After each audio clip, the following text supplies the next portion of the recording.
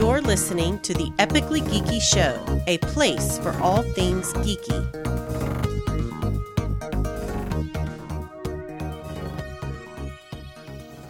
Welcome out to the Epically Geeky Show, episode number 140. I'm your host for the evening, Eugene Stevens. Tonight, we've got a full crew. We've got Joseph, Sean, Chris, and Ray. How's everyone doing?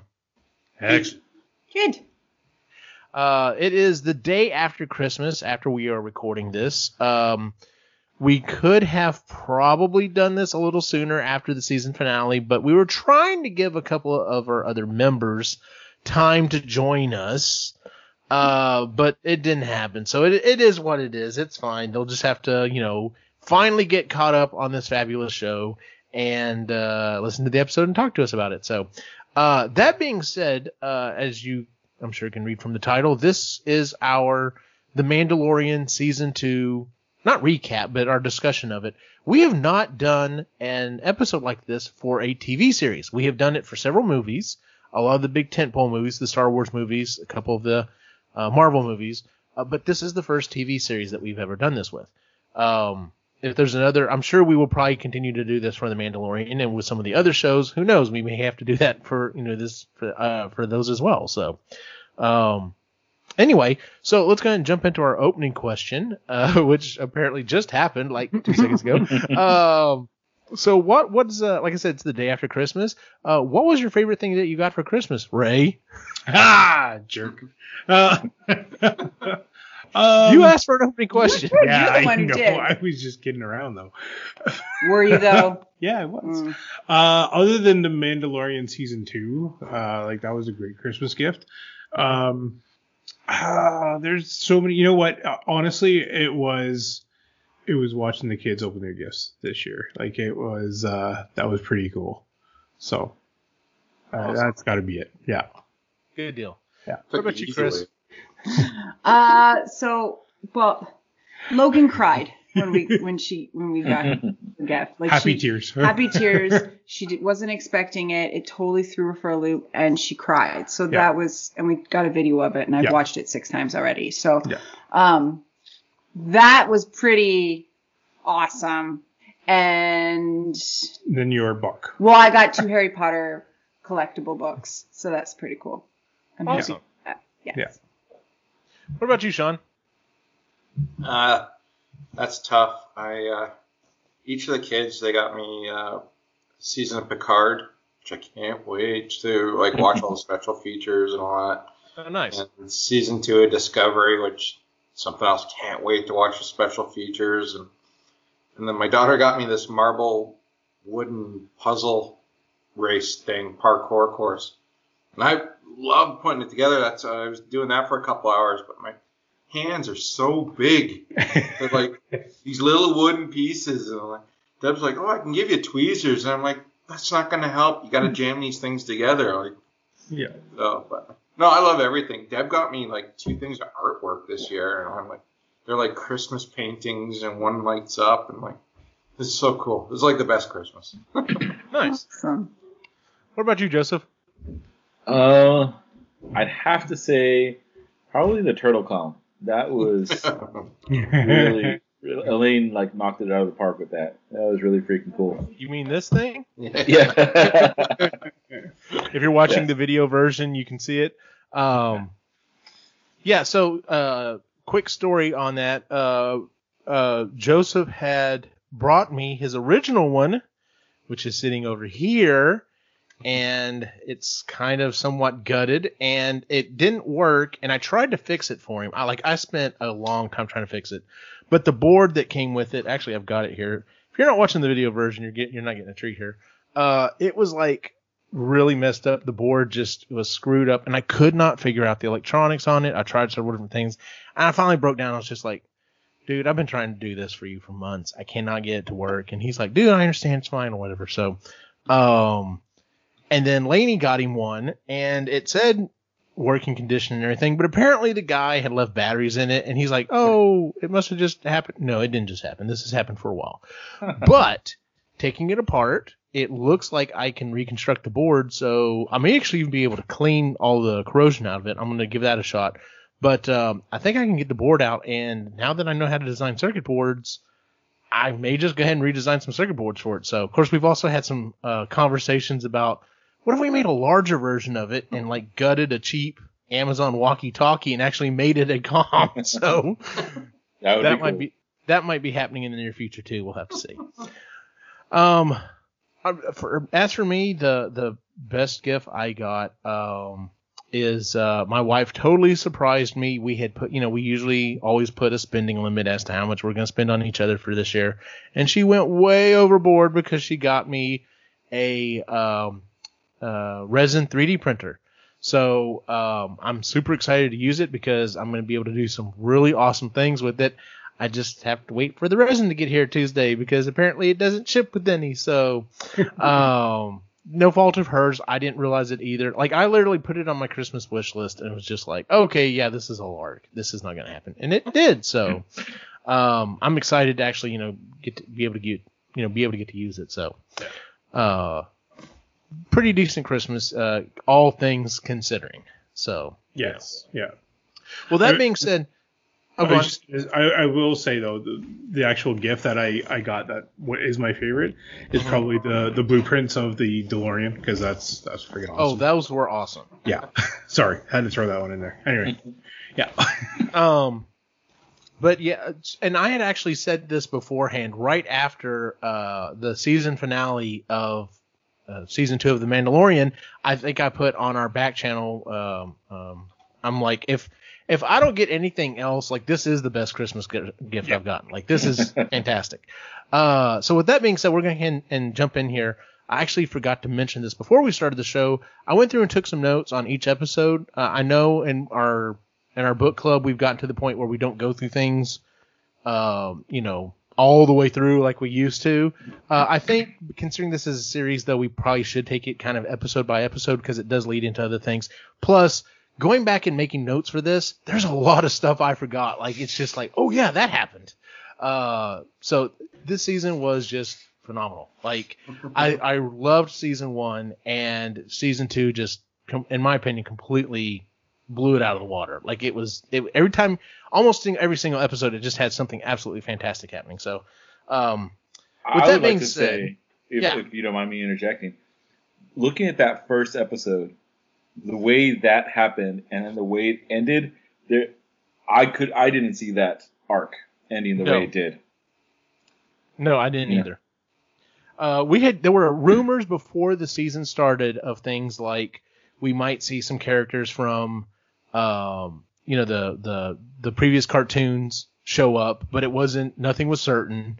There was a bunch of rumors flying around who might be, make a cameo and this, that, and the other. And, but yeah, they managed to stay very tight-lipped all the way up to the point that the episodes come out. So that it was literally like, oh, okay, so that was a thing, but it was never certain. Like, there was never ever a leak of, so-and-so is definitely going to be in this week's episode or whatever. So, so that being said, one of the things that we were talking about before the episode is just how funny it is. So it's season 2, episode 1, chapter 9. So the chapters kind of throw everything off, in the season by episode thing, but it is what it is. So, the first episode we got of the season is The Marshal, written and directed by Jon Favreau.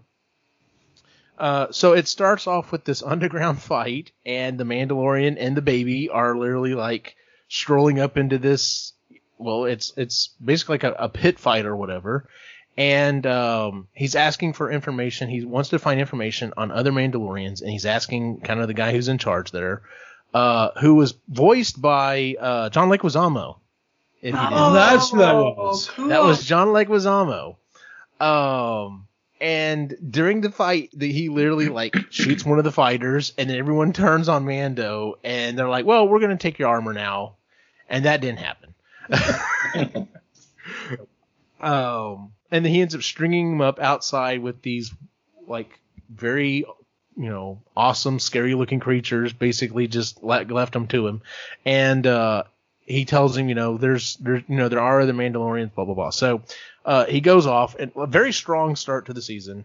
It was very much reminiscent. He was very hardcore in this, much like he was in the original season 1 episode, like where he cuts old boy in half, and yeah. So let's see here. So we go back to Tatooine, and that's where he meets.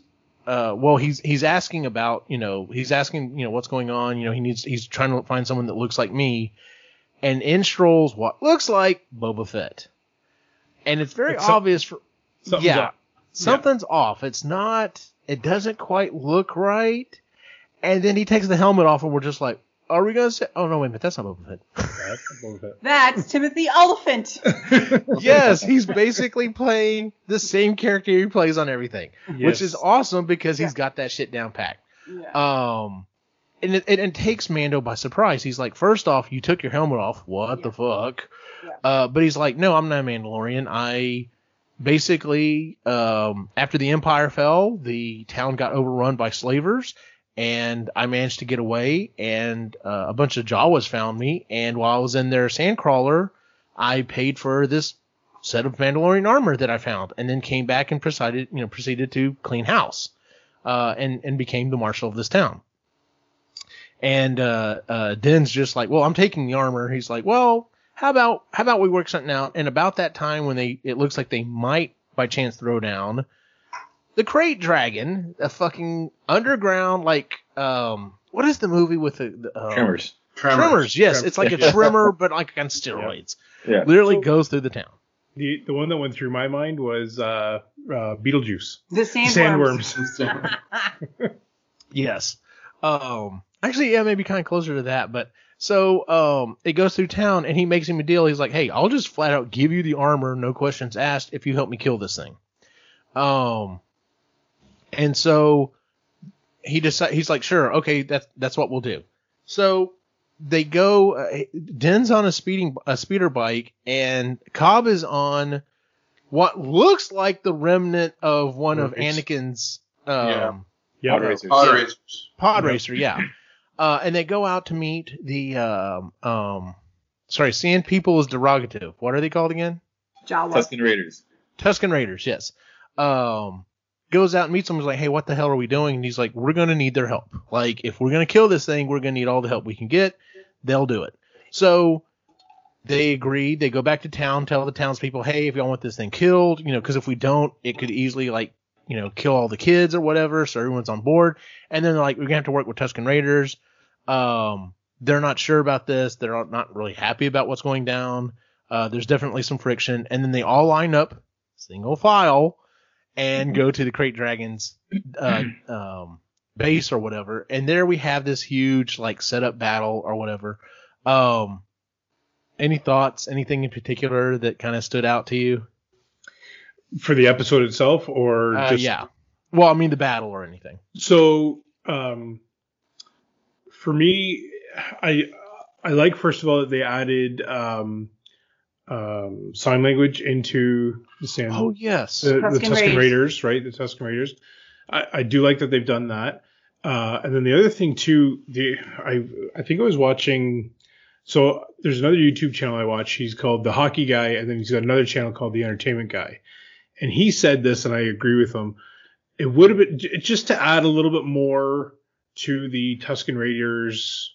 You want to buy into them being a people. It would have been nice to see Grogu actually use his powers to save them, and then that would have taken him out of the fight.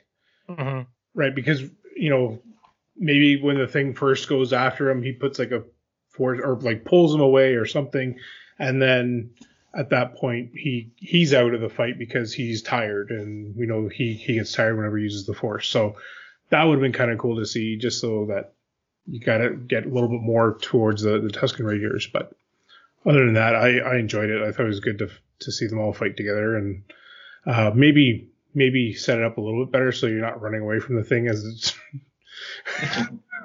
coming at you. Because number one, Grogu doesn't really do anything the entire episode, and that was a complaint that a lot of people had, that are they kind of downplaying him? Like, what's going on here? Like, he didn't use the Force at all. But I'm like you, going back and looking at seeing that the Tusken Raiders are like people, like they have a language and they're not just flat out barbarians. going back and watching, the original trilogy, it really paints Anakin in even a worse light. It's like, oh, well, you didn't kill a bunch of people that were just, savages. Bad savages. Yeah. You didn't kill a bunch of savages. You just flat out killed a bunch of people. Period. So, it's interesting how a lot of the stuff that they're adding, especially in this series, is going back and painting things either lighter or darker, and I think kind of emphasizing what they were originally trying to go for, and maybe didn't quite get across. So, I liked how they brought in Cobb from the Aftermath series. Yes, like he's bringing in the books as well. Like, you don't know what's going to be retconned into this series now to make it all legit. Yeah, that was the first thing that hit me. And I wasn't sure it was him at first. I was just like, is this the same story as in from Aftermath? And then sure enough, I was like, oh hell yeah, it's Cobb Vanth. Yeah. That's awesome. So, because we get a story in the Aftermath books of there's several little kind of side stories, and the side story is the Beastmaster that was crying after Luke kills the what's it called, the thing in Jabba's palace. He's the big heavy guy that starts crying. Yeah. Like, they find him out and about. He doesn't know what he's doing. He doesn't have anywhere to go. He doesn't have anything to do. And these guys basically show up and are basically going to kill him. And then Cobb Vanth shows up and saves him. And was like, hey, if you're willing to work and you're willing to contribute to the town, come with us. Come live with us. It's cool. So yeah, it was very cool to see him show up. So, yeah, definitely pulling in stuff from all series. Like, I hope the other series that they have announced continue to do this, continue to make where it seems like it's kind of like a patchwork of different things. Like, we're getting some unity throughout everything. So, I liked the battle. I thought the battle was really cool. I thought the special effects on the Crate Dragon looked really good. Mm-hmm. I was like, man, they it seems like they spent almost the entire budget of season 1 on episode 1 of this one. Like, yeah, hope they're not going to run out of special effects, which they don't. So I'm sure Disney, after the success of season 1, was just like, yeah, go ahead and just go, tell it. We'll write the check. So whatever you need, John, go ahead. Yeah. And then at the end of the episode, they end up killing the Crate Dragon. I don't know this. I just heard it from other stuff. They find a large pearl inside the Crate Dragon. Apparently that is pulling from other stuff as well. So, but he gives him the, that was the other fun thing was, he offered to Cobb was going to go after the Crate Dragon, and Den was like, no, I'm going to take it. And then does the old, oh, hey, I'm going to hit your backpack and kind of screw you up deal. And it was like, okay, so I don't know if that was to make it seem like, Boba Fett dying in Return of the Jedi was less comical, more in line. You know what I'm saying? Like, I was just like, okay, that's a cool nod to that or whatever. Flies into the belly beast, kills the monster. And at the end of the show, we see him and Baby Yoda speeding off. And we see someone watching him, and when he turns around, it is, I cannot remember the name of the actor, but it's the guy who played Jango in the prequels, and of course all of the clones. Yep. Yes. So it's like, oh no, there's Boba Fett. So that was exciting, and it's like, okay, well, are we going to see more of Boba Fett? So there were some other theories as well that it may have been a different clone and all that other stuff, but I'm happier with what we got. So. Oh yeah. So, and that's one of the interesting other things is the fact that they have been able to keep things so hush hush that we do get that weekly amount of discussion, theories and discussions and stuff like that. So, and I was having a conversation with Cyrus about that online. I think some shows actually are written and do better if you can watch them all at once. But I can definitely see the benefit in some cases of it week to week. As much as it sucks having to wait week to week, you do at least get to have those weekly discussions. So, yeah. Next season, by the way, I'm going to create a back channel just for whatever the show, and I'm just going to say, okay, this is going to be, all spoilers and stuff. I'm not adding you to it unless you're going to keep up, Jennifer. if you check it and you get spoiled and you haven't watched it, that's your own fault. That's your own fault. Yep. So that moves us into season 2, episode 2, chapter 10. The Passenger. This one was written by Jon Favreau. It's directed by Peyton Reed. He's the director. He's done a couple other movies, including both Ant-Man movies.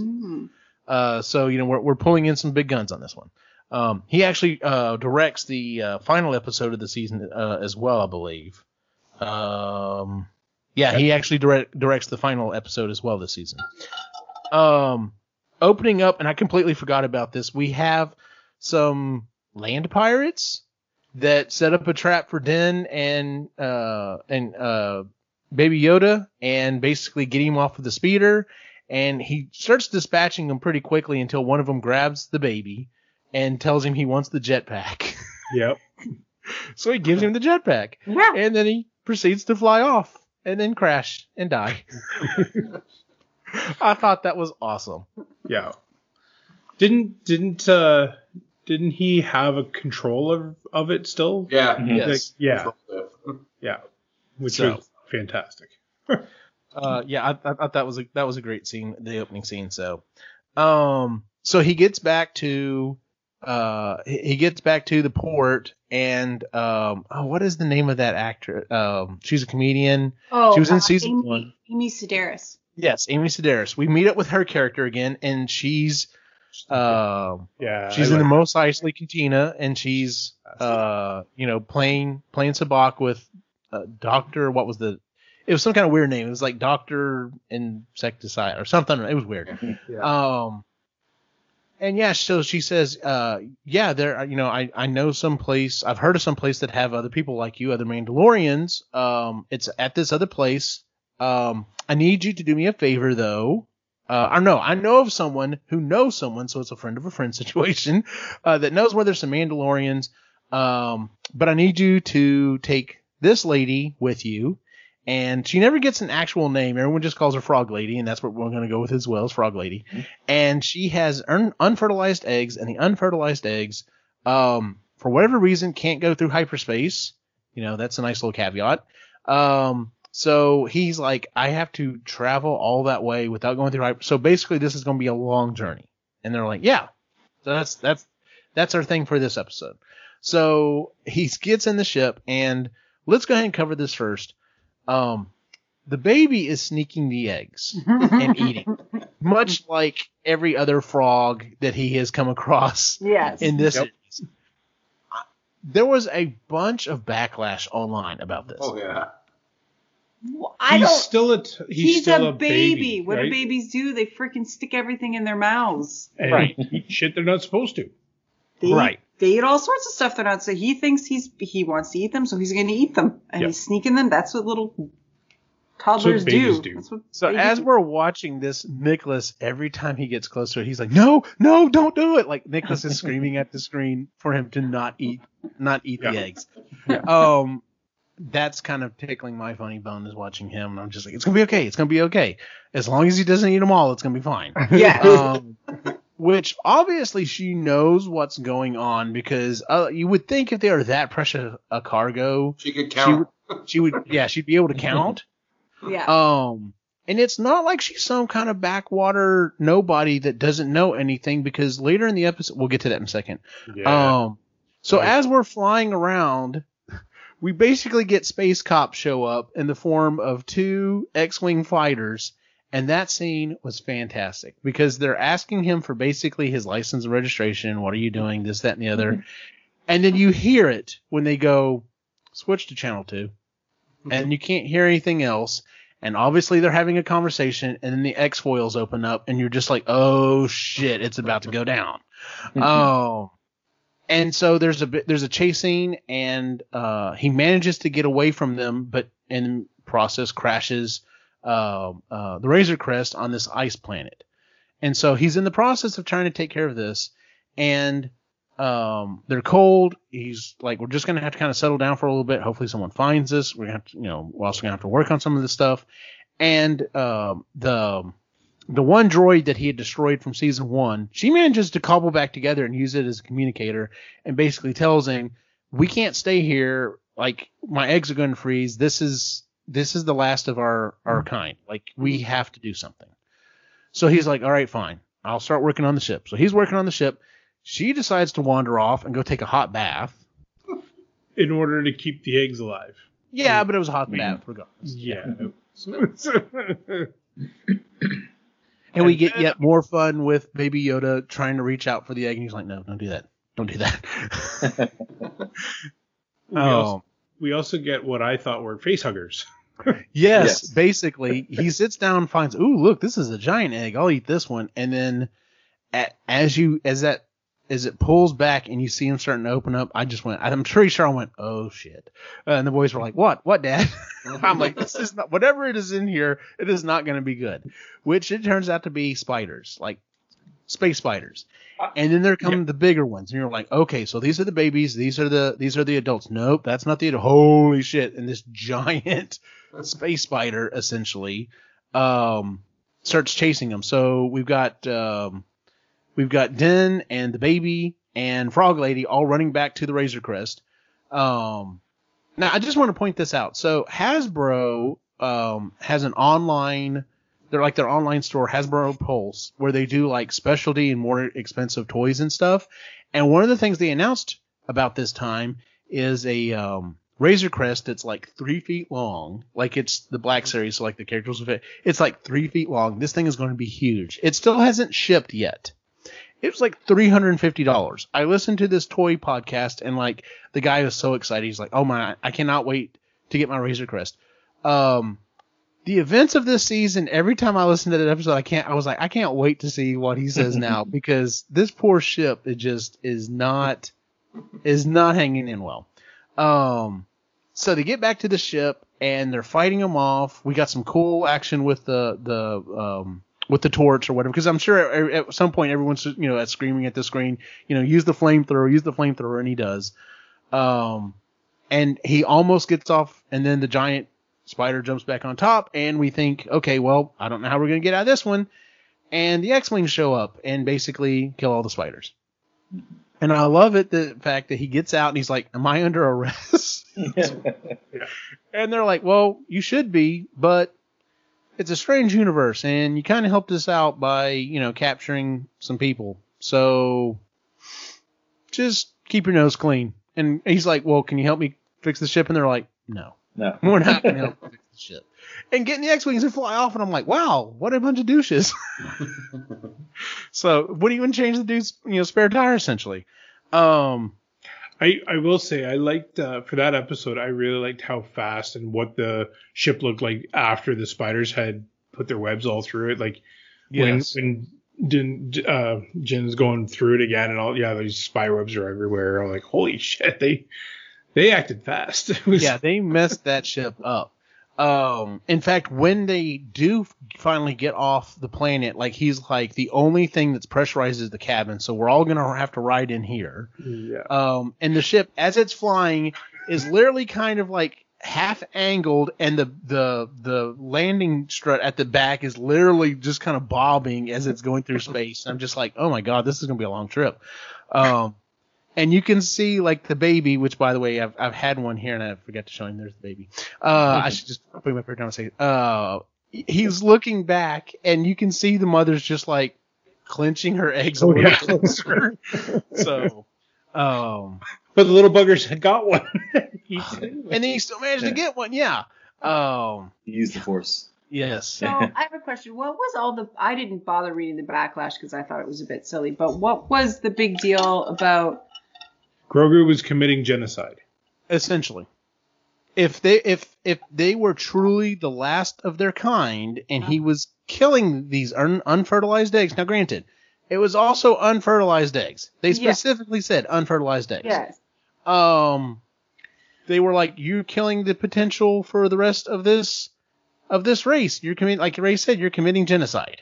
And a lot of people kind of freaked out about that. And some of them wanted Grogu off the show. Yeah. So, like those vegans who say that stuffing a turkey is assault. Like, well, yeah, that's a thing too. It's like that's where I feel about that. It was just silly. Yeah. Now, if they were fertilized eggs and were on their way to becoming little frog people, that would be a different story. If they were little tadpoles and he was... That would be a different animal. He ate But frogs. even then, he's eating a frog. The only thing that's different is this a sentient being compared to frog, Right. I guess. Yeah, So- because no one freaked out when he was eating the frog. Now, granted, No.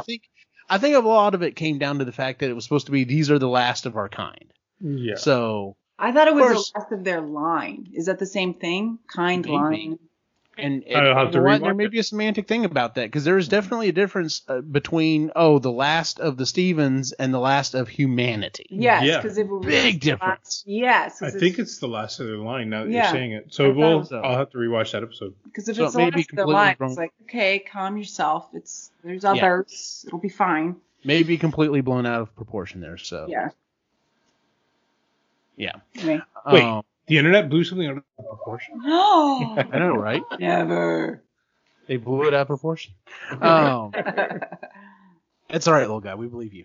Okay, so that's episode 2. See, yes. I'm gonna have to turn him off here in a second. All right, so season 2, chapter 3. Episode 3, chapter 11, The Heiress. This one was written by Jon Favreau. This one was directed by Bryce Dallas Howard.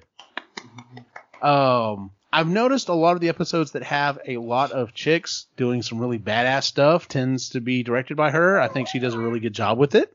So She directed an episode in the last season too. yes, The she one- did. The one at the settlement. Yeah. Yep. Yeah. Yes, that was also a really good one too. So, Mhm. I love the fact that now, granted, there was only I think like 3 head writers on this season. But I love the fact that they're still getting different directors to come in because you definitely get a different flavor, but it still is cohesive with the rest of the story. Yeah. So, so our Razor Crest is landing on a water planet, and it almost sticks the landing, and then it literally just does like a belly flop or a backflip into the drink. And they get fished out, and we see. Up to this point, the only Mon Calamari that we have seen are like, on board starships and like commanding fleets. And you think they're a pretty put together race, but I guess not. I guess there's always those, because the Dockmaster is just kind of like, yeah, we'll fix it. Sure. So, we get a heartwarming scene of Frog Lady running out and meeting her husband. Yeah. Which was nice. And then we get, they basically tell Den, hey, go to this bar. This is where you can find the guy. So he goes to the bar and he finds a guy, and the guy's like, I know where more of your kind are. Come on the ship. And a lot of people were kind of like, he sure is trusting. I have to say, though, if I were a Mandalorian and gone through some of the shit that he's gone through, I would probably, it's not necessarily trusting. It's like, I can handle myself. So sure. Why not? So we get on this boat, and like the seas are kind of, tossing them around and everything. And, the one guy opens up, he's like, hey, let's show him what's in the hole or whatever. And so he opens up the hole, it opens up, and he's, telling him about something or another, and then like knocks the baby's, what do we even call it? It's not a bassinet, it's a pod. Yeah, knocks his pod off, and this giant whatever monster comes up and eats it. Right as it closes, because you can see it close. Everyone, freaked out a half second there. My boys like lost their shit. They're like, what? So, and this is one of those things that, and listening to a lot of people talk about it, I don't want to say this is the episode, but this is where like you can see that like Den just loses his shit and just like not even a second thought, he just jumps in. The helmet's not going to act as a, it doesn't like seal in or whatever. It's not going to protect him. He's just like, I have to go do this. What was what's the big sand thing that in Return of the Jedi next to Jabba's place? What was that thing called? Sarlacc? The Sarlacc, yeah. Apparently, some people online are calling this the Sealac. That works. Yeah, so and then they put the grate back on. He's stuck in there. He can't really get out. He can't really breathe. All right, what are we going to do now? And then 3 other Mandalorians show up. And I didn't recognize at first just because I'm not as I've watched the Clone Wars and Rebels, but I'm not as clued. I haven't watched it over and over and over again like my brother and his family have. So when the Mandalorians show up, he knows exactly who it is. I don't remember the name of the other two. They kick a lot of ass. They free Din and get the baby back. But their leader is Bo-Katan. And if you are interested and have watched Rebels and the Clone Wars, you know that she is basically in line, or was in line, in charge of being the leader of the Mandalorians. She shows up, and he's like, "Thank you for saving me," and they take their helmets off, and he's just like, "What the fuck?" Because there's a big interesting thing about that. He's like, "Why are you showing me your faces?" And they're like, "Because we do that." Why? Like, wait, you don't do that? And he's like, "No." And they're like, "Oh, you're part of the Watch." And we see that in the first season. We see how he is saved, and he was saved by what was called Death Watch. And Death Watch are basically, and we're getting more information of this. Death Watch is essentially the religious zealots that believe that Mandalore should go back to like their old ways. And Bo-Katan doesn't care about that shit. She's just like, listen, I just want to lead lead the people and get Mandalore back from the Empire. So he's like not having it and flies off, and they end up destroying the ship.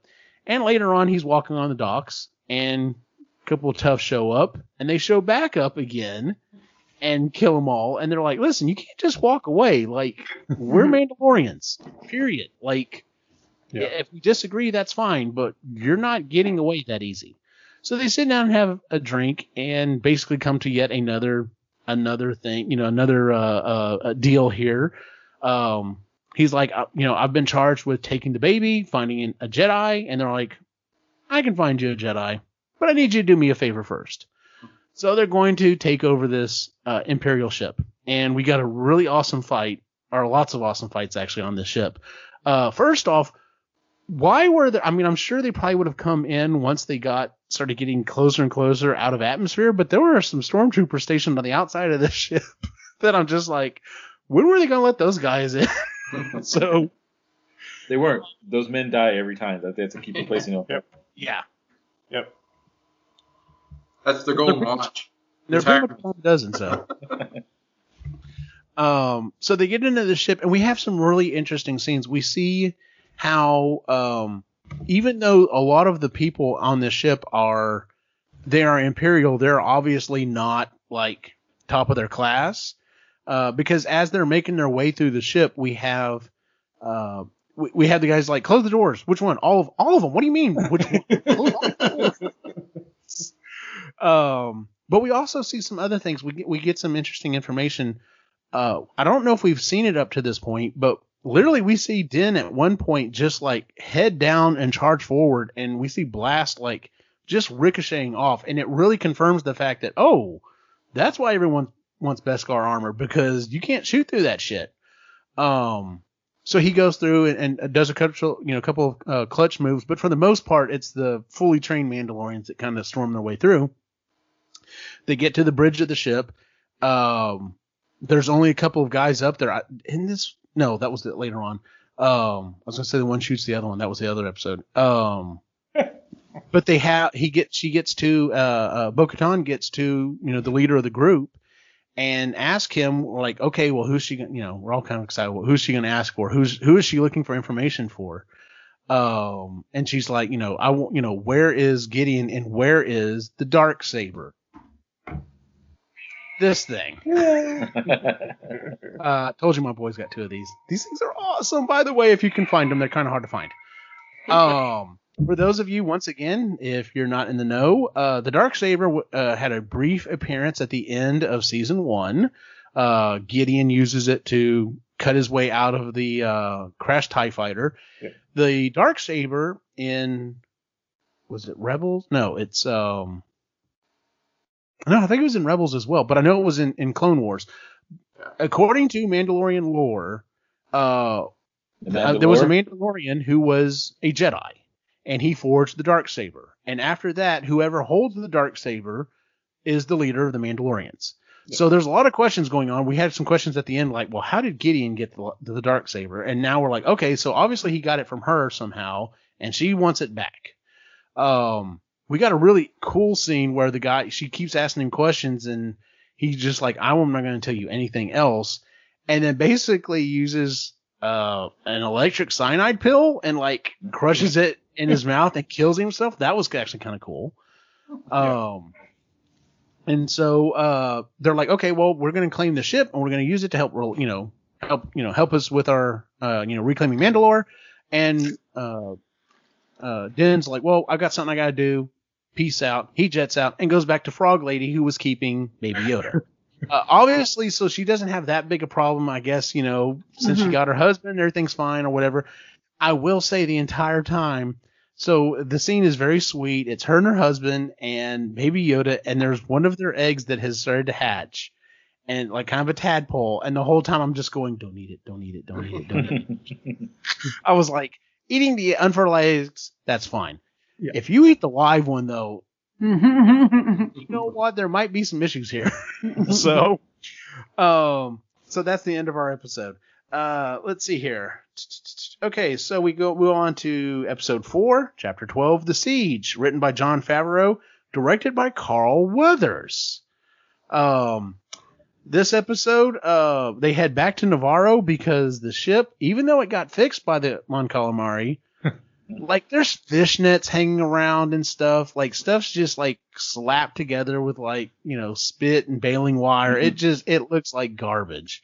So he shows up, and this is kind of where we get an idea that, okay, some time has passed between season 1 and season 2, because when he shows up, his friends not only have like, taken over the town, but like they're like prosperous and they've got stuff in place. And, and so they're like, well, while you're here getting your ship fixed, could you do us a favor? There's one more Imperial base that we got to get knocked out. Would you help us knock it out? And he's like, sure. I read somewhere or another, someone's, description or review of the show is, a space cowboy just can't help not making best friends. It seems like that's what happens. Everywhere he goes, he makes a new best friend. He's the littlest hobo. No joke. So before they head out on this mission, he's like, well, where are we going to put the child? And they're like, oh, we got you. We'll put him in school with everyone else. And so we get this awesome scene of this little bitty Baby Yoda around all of these kids, and he's looking over, and this one kid's looks like cookies. Oreos. Yeah, they're blue cookies, like blue dipped Oreos or whatever. And he's like, you can tell he's reaching out and he's trying to ask for one, and the kid's just like, I ain't giving you any of my cookies, and turns around, and next thing you know, his cookies are gone because old boy used the Force to pull him over. Which I freaking loved, because the payback, the resolution on this later on is fantastic. So they go to the Imperial base, and I loved the whole scene. Oh, and what the blue guy from season 1, episode 1. Yeah. Who was it who played him? It's another comedian. Yeah. Crap, I can't think. He used to be on SNL.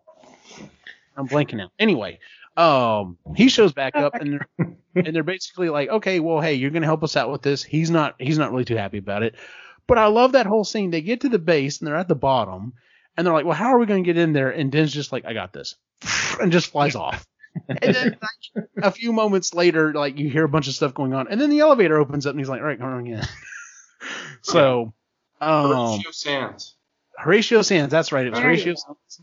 Thank you. So, I love the fact that they're getting some of these comedians and stuff in there, to play some of these roles, and they're doing a good job of it. So, some of them are definitely being more lighthearted, and then we get some of the people later on. They discover it's a lab. It's not really a base. It's more of a lab. And they come across a message from the cloner that was in season 1, telling Gideon that, we're not going to find another donor with as high an M count. Now he says M count. Yeah. But we all know it's referring to midichlorians, which is fine. If we just want to call it M count from now on, that's fine. Whatever. We still have, we have to have this which is another kind of like reference to the original series that kind of works out all right. So, and then we also see these things that are in these, I want to say test tubes. Test tube makes you think small, like these vats or whatever. And that's when a lot of the speculation happens. It's like, what is in there? Is this like Proto-Emperor? Is this a jar of what's his face from the the other movies, or is it a jar of Snoke? What's going on here? And we don't get any jar of Snoke. Yeah. Jar of Snoke, I like that. Yeah. We don't get any resolution on it, because at that point, Din's just like, oh shit, they're really after the child. I gotta go. Peace out. So he just gets the jetpack and goes. He leaves the other three there, and they're like, all right, well, how are we going to get out of this? And Cara Dune's character, I really like her character in the show. And she's just like, all right, well, we're going to try to go this way. That doesn't work. We're going to try to do this. That ain't going to work. All right, cool. We're just going to fly off in this giant, basically transport. So they fly off, and then we have this really awesome scene where the stormtroopers are on the speeder bikes. The one dude doesn't even make it down the side of the cliff. But we have this awesome fight going on with the speeders. They make it past the speeders. They think they're okay, and then we hear a couple TIE fighters tearing after them. It's just like, all right, don't know how we're going to get through this. And about that time, Din shows up. Apparently, they fixed the ship really, really fast. There's a little time dilation going on here. But he shows up, does some awesome maneuvers, kills both of the TIE fighters. He's flying around, and he looks back at Baby Yoda, and he's like, because the baby there's a scene where the baby's got like his juice box in one hand and cookies in the other, and he's all like, yeah. Oh.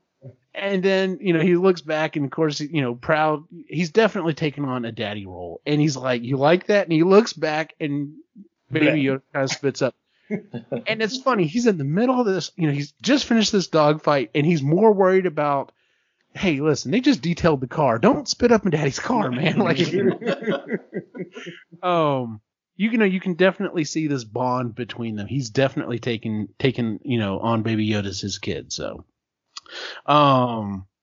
let's see here. So, Cara Dune is recruited by the New Republic. They're like, hey, we could use some people like you, with your skills, and and then we have the scene where the mechanic reports to Moff Gideon and says, yes, there's a tracker on the Razor Crest.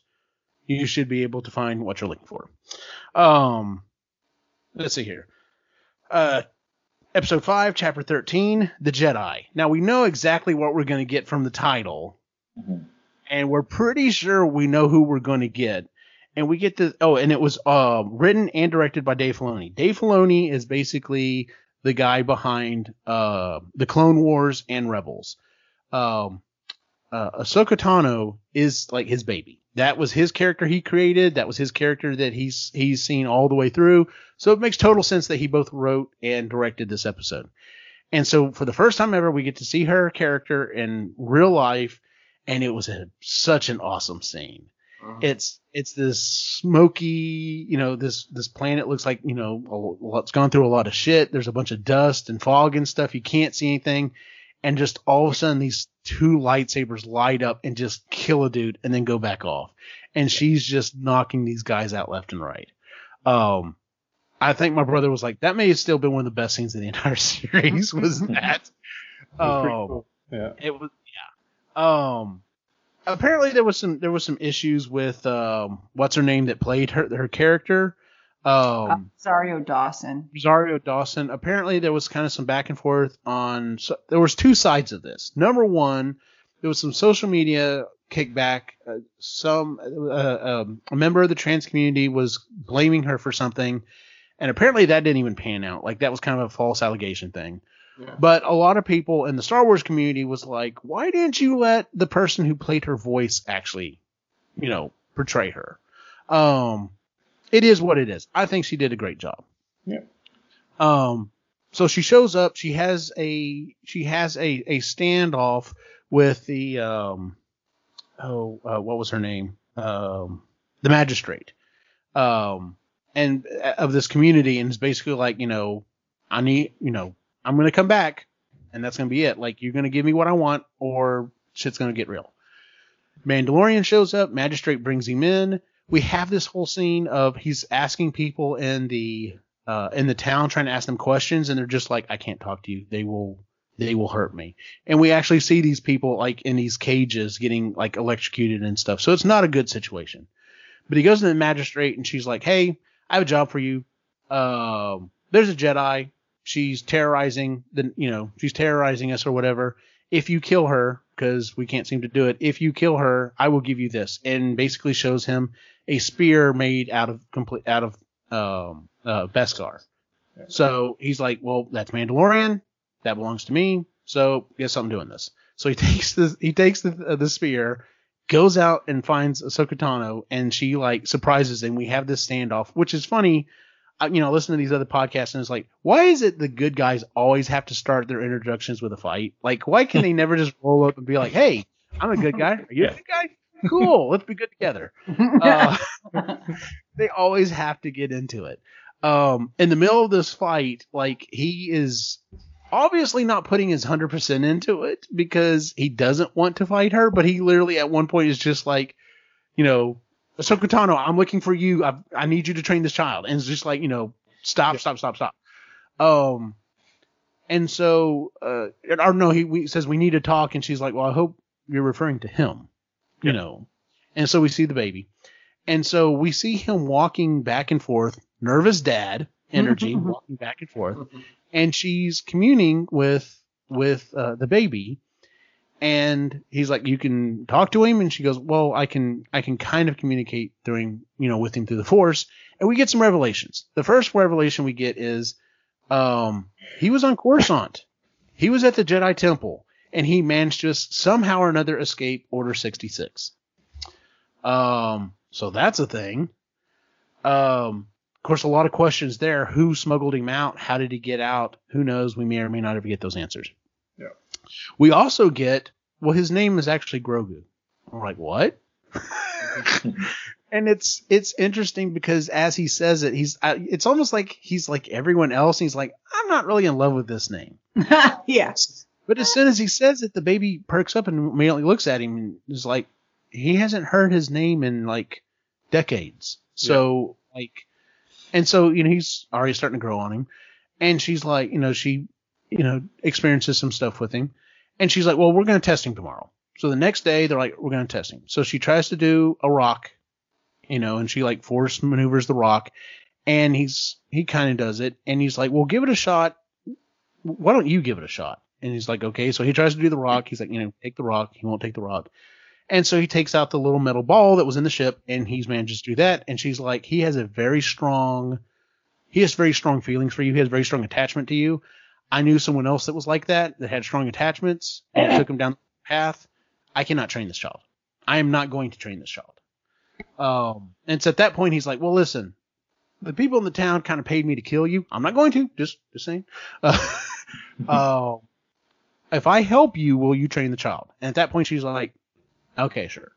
So the next day, they roll up on the city. We have this awesome fight scene where she goes in, and then he follows up. And then we get this.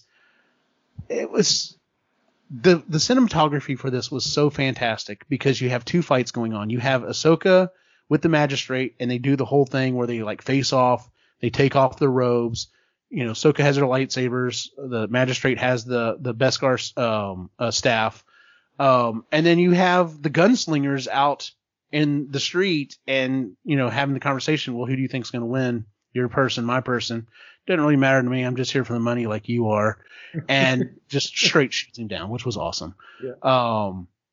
Then we did have some battles with some droids. And then we get to Ahsoka and she bests the magistrate, which by the way, and I don't remember the magistrate's name. But she is the granddaughter, I believe, of Bruce Lee. So. Oh, cool. She knows she knew her martial arts. Like she didn't have to really go through a lot of training. She kind of knew her shit. Yeah. So anyway, she bested her and she asked, and we're all like, okay, so she's going to be asking about Moff Gideon or someone. And she throws out another name that's like just blew everyone away. She asked, where is, what's his name? Yes, Grand Admiral Thrawn. Now, the last time we saw Grand Admiral Thrawn had an awesome trilogy that has, of course, been gone into the legacy, but was brought back in Rebels. And the last time we saw him, he was basically strapped to a space whale in a spaceship with Ezra Bridger, who was the hero from Rebels, going off into the abyss, basically. No one knows where they went. So now that Thrawn may be back, it's like, oh my God, are they going to bring back Ezra as well? So everyone who loved Rebels is like losing their damn shit. First off, they got real life Ahsoka Tano back, and now they may be getting more characters. So yeah, it was amazing. That was pretty much that episode. Was there anything else y'all wanted to throw on that one? Not really, no. Okay. No, I just I enjoyed the whole scene. I will say though that I didn't notice as much in this episode the Beskar heating up as much as we did later on. Yes. So. And let's talk about that. So in a later episode, we know that it can. Oh, that was the other thing that we learned. So in previous episode, like I said, we know for a fact that it can deflect blaster shots. Well, when Ahsoka and Din are fighting, he literally is like has both of his gauntlets up blocking her lightsaber. So we're like, oh shit! So this can block a lightsaber as well. This is some really badass shit. But yeah, you're right. And then later on, we see that where it seems to be that's how it handles it. It seems to dissipate heat extremely super duper well. Yeah. But after a while, that may not be the case. Yeah. And at the end of the episode, we have this starts to be a heart-wrenching moment where he's basically saying goodbye to the baby, to Grogu, and in the ship. And it's like, oh man, this is it. And then he walks out and she's like, I cannot train this child. And he's like, that wasn't the deal. Like, the deal was I help you train the child. And she's like, she basically punts. She's like, listen, take the kid to this planet, put him on this rock. If he can, he's going to reach out for other Jedi. There's not a lot of us left. But if he does, and he reaches out and someone listens, there's your teacher. But I'm not going to do it. And Din's like, okay, I think part of him was relieved that he's like, okay, good, I don't have to give him up yet. So he gets in the ship and he flies off. Episode 6, chapter 14, The Tragedy. Now, of course, you hear the title and you're just like, well, great. This is going to be fun. This one, Rise to Texas. Yeah. This one is written by Jon Favreau, directed by Robert Rodriguez. Did not realize it until the end of the episode, and then it totally clicked because of the action that happens in the episode. And by the way, before the episode we were talking, if you have not seen it, there is a video going around of Robert Rodriguez jamming out on a guitar with a baby Yoda who's like bobbing his head, dancing around, and it's fantastic. It's one of those best things of the year things. So now, okay, so let me ask you all this. It seems like in most TV shows when they're like, okay, here's where you need to go here for the MacGuffin. And they're like, all right, cool. And usually that's like the arc for the series or for the season or whatever. So we go through episode, well, we're trying to get there. We're trying to get there. We're still trying to get there. We finally get there. Cliffhanger next season. I'm like, okay, well, I bet the next episode's going to be this. No, it's literally the ship pulling in. It's like, nope, here we are. We're on the planet. And as they're flying in, you can hear, he's basically talking to him. He's like, well, I guess this is it. I guess you're going to do your thing. And I'm going to let you go, and you're going to go on. You're going to do some great things. And he's basically giving him the pep talk that dads give their kids, going to kindergarten or off to college. So he lands the ship and he's like, okay, well, looks like we're going to have to take it on foot from there. And its next shot is literally him flying through the air with a jetpack with Baby Yoda, ears are flapping, having a great time. Those are the scenes that are just so fantastic. Lands, puts him on a rock. He's walking around. Well, don't see anything here. Well, I guess that's it.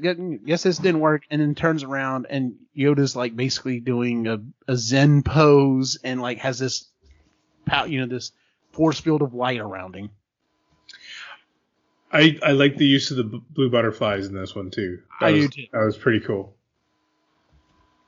Yeah, that was interesting. I love the fact that right before it happened too, he's like looking around the rock like there's a light, like an on switch or something somewhere that he's missed.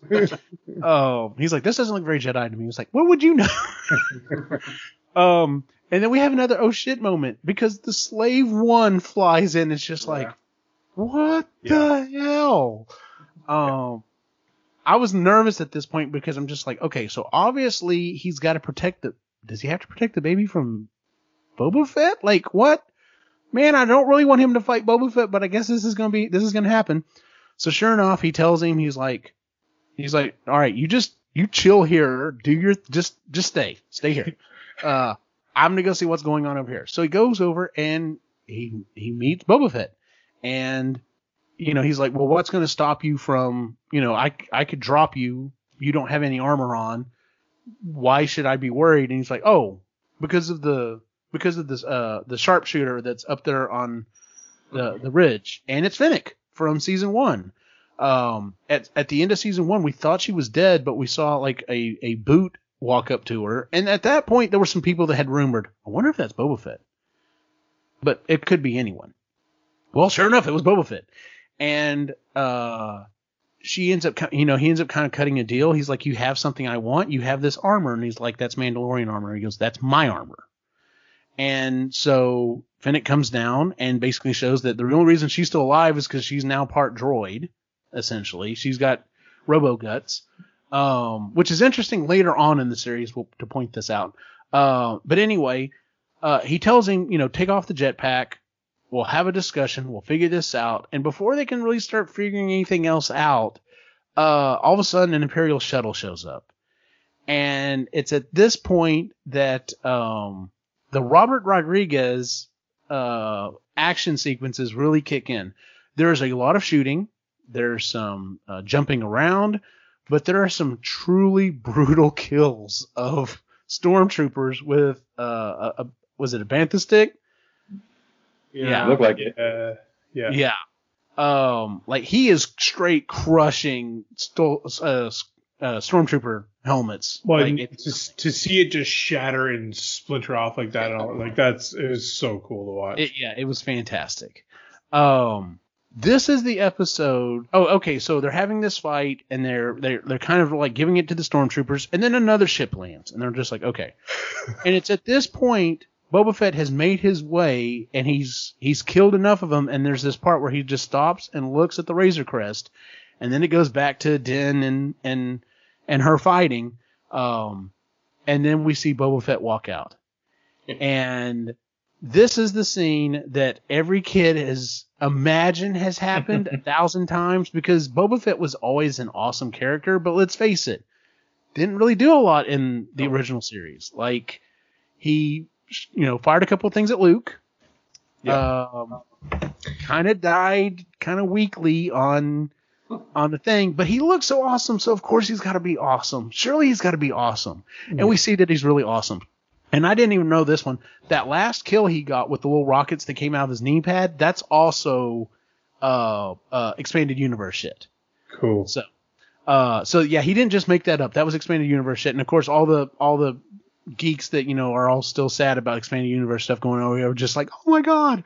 I was telling the group before we started the show, apparently there's an interview with Robert Rodriguez. He choreographed this whole thing using Star Wars action figures. So like everything he went through with it. So we get to see Boba Fett in all of his glory, and it's fantastic. We're all excited. They've kicked everyone's ass. Everything's going great. And then Gideon ship shows up and literally blows up the Razor Crest, and my jaw just dropped. Because I'm like, well, maybe there's some of it left. There's nothing left from that ship. It's still good. There's a couple little pieces left. And what was really funny was, as soon as it happened, I thought, oh shit. And the next thought that went through my head was, I can't wait to listen to this week's podcast with this guy who's so excited about getting his Razor Crest. Because it was one of the things I saw online. He's like, it was the thing of Obi-Wan, saying suddenly 1,000 voices, called out, I want a refund. Because Because they're like, great, I just spent $350 on a toy that's not a thing anymore. So anyway, blows up the Razor Crest, and then we see Moff Gideon's like, all right, send in the Dark Troopers. And we finally figure out what this is. And we get clarification as to exactly what they are. In the expanded universe, they were stormtroopers that were modified genetically so that they had some force sensitivity to them. We find out in like in 2 episodes later in the final episode that this is the 3rd version. They're like, well, they started off as people, and then we added to them, and now we got rid of all the weakness, which is the people, and they're just basically beefed up droids. They fly down. Grogu just finishes making his call. He's drained. He can't really do anything else. So they pick up the baby, and of course, Din doesn't have his jetpack, so he can't really show up really quick. And of course, as soon as he gets there, they fly off. Boba Fett gets in the Slave One and flies up after him and is about to like attack him, and he's like, no, you can't hurt the child. They have the child. Don't do anything. And he says something that's like, well, it looks like the Empire's back, and they're like, shouldn't you have known that? Like, but wait a minute, you have been kind of on a desert planet, whatever. Yeah. And so we get the end of that episode, and it's like, okay, well, we got where the tragedy came from because now the baby's gone. We end the episode with they take him back to the planet, and he's asking Cara Dune, hey, oh cool, you're part of the New Republic. Can you track down where Mayfield is? And, once again, a call back to the previous season. Can you track down where Mayfield is? I kind of need him. She's like, I'm not going to do that. Like, I'm not going to risk, my new employment, blah, blah, blah. And he's like, they have the kid. And she's like, all right, cool. Whatever. We got to do what we got to do. And then the episode actually ends with Gideon walking into the cell, and Grogu is throwing around these stormtroopers like it's nothing. And unfortunately just wearing himself out. And then we get this very menacing pose of Moff Gideon with the Darksabers like, you can't touch me. You're too weak. I have you now. And first off, why are there cuffs on this ship that are that size? That's all. Perfect size for them. Yeah, like either they were already planning this ahead, or they have no problem putting cuffs on anyone, like kids, whatever. Just like probably that. Yeah, probably that. I did see somebody theorize that it was thumb cuffs that they just used. Yeah, that makes sense. Yeah. Okay, so that's our episode. We're moving on to episode 15, The Believer, written and directed by Rick. I cannot say his last name. Famuyiwa. He directed an episode directed 2 episodes in the previous season, so he came back for this one. So we start off the episode on this planet where they're New Republic, not slaves, criminals are breaking down Imperial ships and stuff. Did anyone else like pause a couple of times just to kind of scan and look around all the different ships that were there? Because there was some awesome ships they were breaking down, like TIE fighters, and we get to see yet another AT-AT that's been repurposed as a crane. In fact, whenever that episode starts, it pans down and we start seeing one of those, and I'm like, oh, they're back on the water planet. Oh no, this isn't the water planet. So I got a whole bunch of. So if y'all have played Jedi Fallen Order, that's how it starts. Yeah, they are on a junk planet like that, and Cal Kestis is tearing apart old Imperial ships. Oh, cool. That's cool. Yeah. So for me, I was watching this, I was like, holy crap. He called out to Cal Kestis. He's still alive somewhere. Okay, yeah. That was, and see, I have not played those games, but there's a lot of people who thought that was the character who was going to show up at the very end. Like there was some betting pools as to who was going to show up at the very end. Who Grogu made the call to. Right. I love the fact that Mayfield is when he rolls up on it when Cara Dune grabs him. He's like, all right, follow me, and they go back to the ship, and he sees Boba Fett walk off, and he's like, oh God, thank God, I thought you were the other guy, and looks back up, and then he sees Din walk off, and he's just like, well, fuck. That guy's a professional comedian. I haven't really watched a lot of his stuff, but he does a really good job with this character. Oh yeah, like he plays this character really well. I like I like them a lot better in this episode because of the depth they get into than the first one. So it was cool to watch that. Yeah. Well, yeah, in the first one, and that was the first time we see him is in the other episode. He basically betrays Den, and he's part of this gang of criminals that's trying to break out more criminals. So it's like, you don't feel bad for anything that happened to him. It's like, oh no, they're just a bunch of crooks. Like who cares what happens to them? So, but you're right. We get some more depth on this one. So our MacGuffin for this episode is we need Mayfield to access a terminal to find out where Gideon's ship is. And the only one he knows of is on this one planet. So they show up and they basically take out this transport, and they're like, well, you have to scan your face in order to do this. And they start, well, I can't scan my face. They know me. They might know me. And then it's like, all right, well, I can go in, but I need someone else. And so Den's like, fine, I'll be the one to go in. It's for the kid. I'll do it. And so they get into this transport, and the transport cannot go too fast because the material they're hauling is very volatile. And they're driving around, and they see several of these other transports have been destroyed. Apparently, they're going through the native people's lands, and they're not happy about the Empire being there. And we get the two best. There's a lot of really cool things in this episode, but for me, the two best things in this episode. Number one is this, and it's the conversation that he has, and he's just like, what are your priorities? Like, you tell me you can't take off the helmet. But you took off the helmet. You're wearing a different helmet. Is it that you can't take off the helmet, or you can't show your face? Like, what is it? Like, what are your boundaries? What are your things? And he keeps needling me over and over and over again. He's just like, when push comes to shove, your priorities don't mean shit.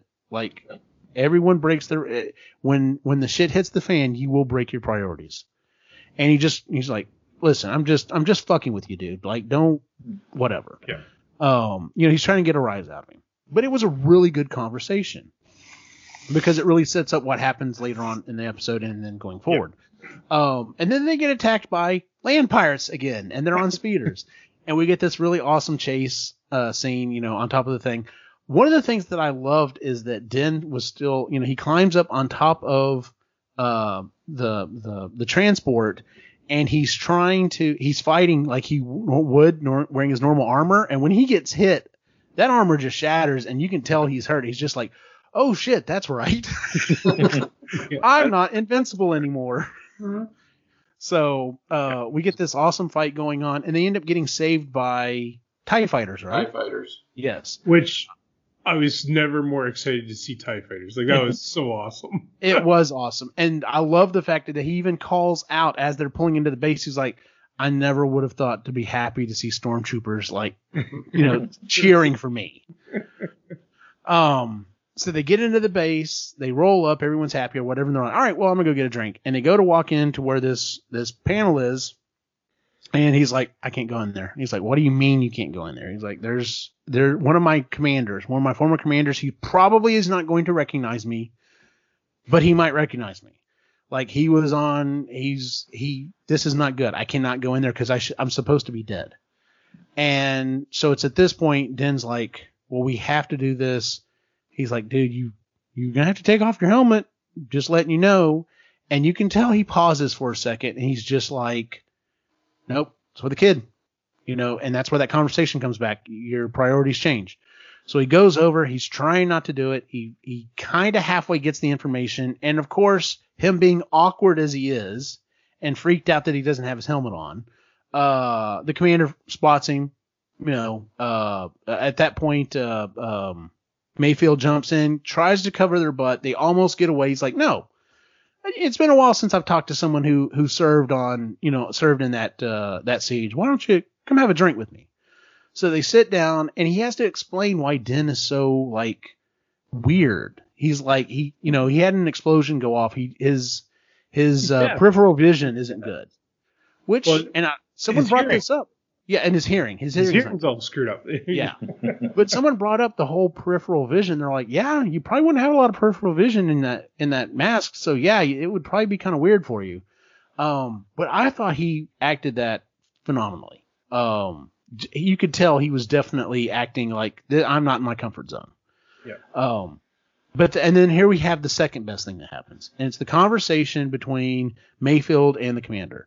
And the commander's just like, yeah, that was an awesome operation. We killed all the people and it was all great. And he's like, yeah, and you killed a bunch of stormtroopers that had families, stormtroopers who I knew, people who we cared about, who didn't ask for that. They signed up to, bring law and order to, the universe, and you just marched them in there and killed them like it was nothing. He's just like, well, yeah, whatever. You're stormtroopers. That's what you do. And I envisioned the rest of the episode happening where there's a fight, maybe they're trying to escape, something happens, they have another discussion, maybe Mayfield kills him. But that's not what happened. Mayfield just flat out pulls out a gun and kills this dude.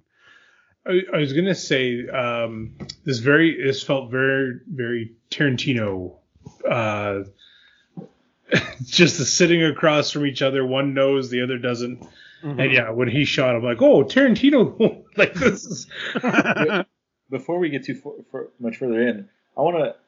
Maybe you all caught this, I did not. But when he scans his face to get on the terminal, did the terminal require like already having that scanned face in the database for access, or was it just taking the scan to look at who requested the data?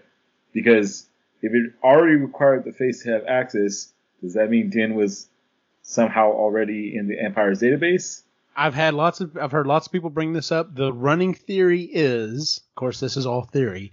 The running theory is it just scans against known people who should not have access. So basically, it's just like we have a system at our school. Whenever visitors come in, they have to give us an ID, and we run the ID, and all the ID does is it checks against like the sex offender database, criminal databases, and they're like, oh, this is the Imperial version of this. This is just checking to see that this is not a wanted person accessing a terminal. Because otherwise, there's billions of people in the Empire. It probably can't keep track of all of them. But once again, that's running theory. So right, that makes sense. Yeah. I love the fact that after they kill the dude, the camera pans over to a sand trooper, and he's just like, he's got his tray of food, and he's just like, fuck, man, I just came in here to eat. And then he shoots him too. And then we have this awesome action scene. All these stormtroopers are piling in. They're like, well, I guess we're going outside. So they climb outside. They're still shooting and taking care of stormtroopers. And then we have the two ladies up on the ridge, and they're just fucking picking off stormtroopers like it's like a fucking video game. Mm-hmm. Oh, like seeing this as a game would have been awesome. Like just being able to pick off people. That's how I play Ghost Recon. Are you the sniper of the group then? Yeah. He's the guy flying the helicopter. The helicopter too, yeah. Gotcha. Well then the helicopter comes in and it's Boba Fett and he's like, all right, I'm on my way. So they get to the top of the building and the Slave One is ramped up. Oh, that was something else that was interesting. So when they get in Slave One earlier in the episode, did anyone else? I mean, I understood what it was, but I've heard a lot of people online say that was very disorienting when they got in the ship and the ship does its turn maneuver and everything like shifts. Yeah. I understood. I thought it was common knowledge, but apparently it wasn't. Oh yeah, no, I thought it was common knowledge too. Well, apparently the original. I never had the original toy, but apparently the original toy did something kind of like that. So I think anyone who had the toy was like, oh yeah, that's what happens. But now everyone's just like, that's probably gonna be the next Hasbro Pulse thing. We're gonna get like a $350, Slave One that's gonna be like this big and actually does. It's coming. Yeah. And people will buy it. But anyway, so they get in, they jump on Slave One and it goes to fly off. I'm sorry, right before it flies off, Mayfield's like, hand me that rifle. So he sticks out, lands a shot because he is a sharpshooter as well. First we think that's why they're going to go get him is because they need a sharpshooter. He lands a shot, basically blows up the base. They start to fly off. Here come two TIE fighters. And I'm thinking, okay, this is going to be cool. He's going to rotate the guns. He's just going to shoot the guns. And he opens up the pod and he drops the sonic charge, and we get that beautiful absolute silence and that dung, and it eradicates them. I am so glad they pulled that back from episode 2 because I did think that was one of the coolest scenes in episode 2. In fact, that's how I used to test stereo systems, was that scene, because it is, the audio engineering in that is so good.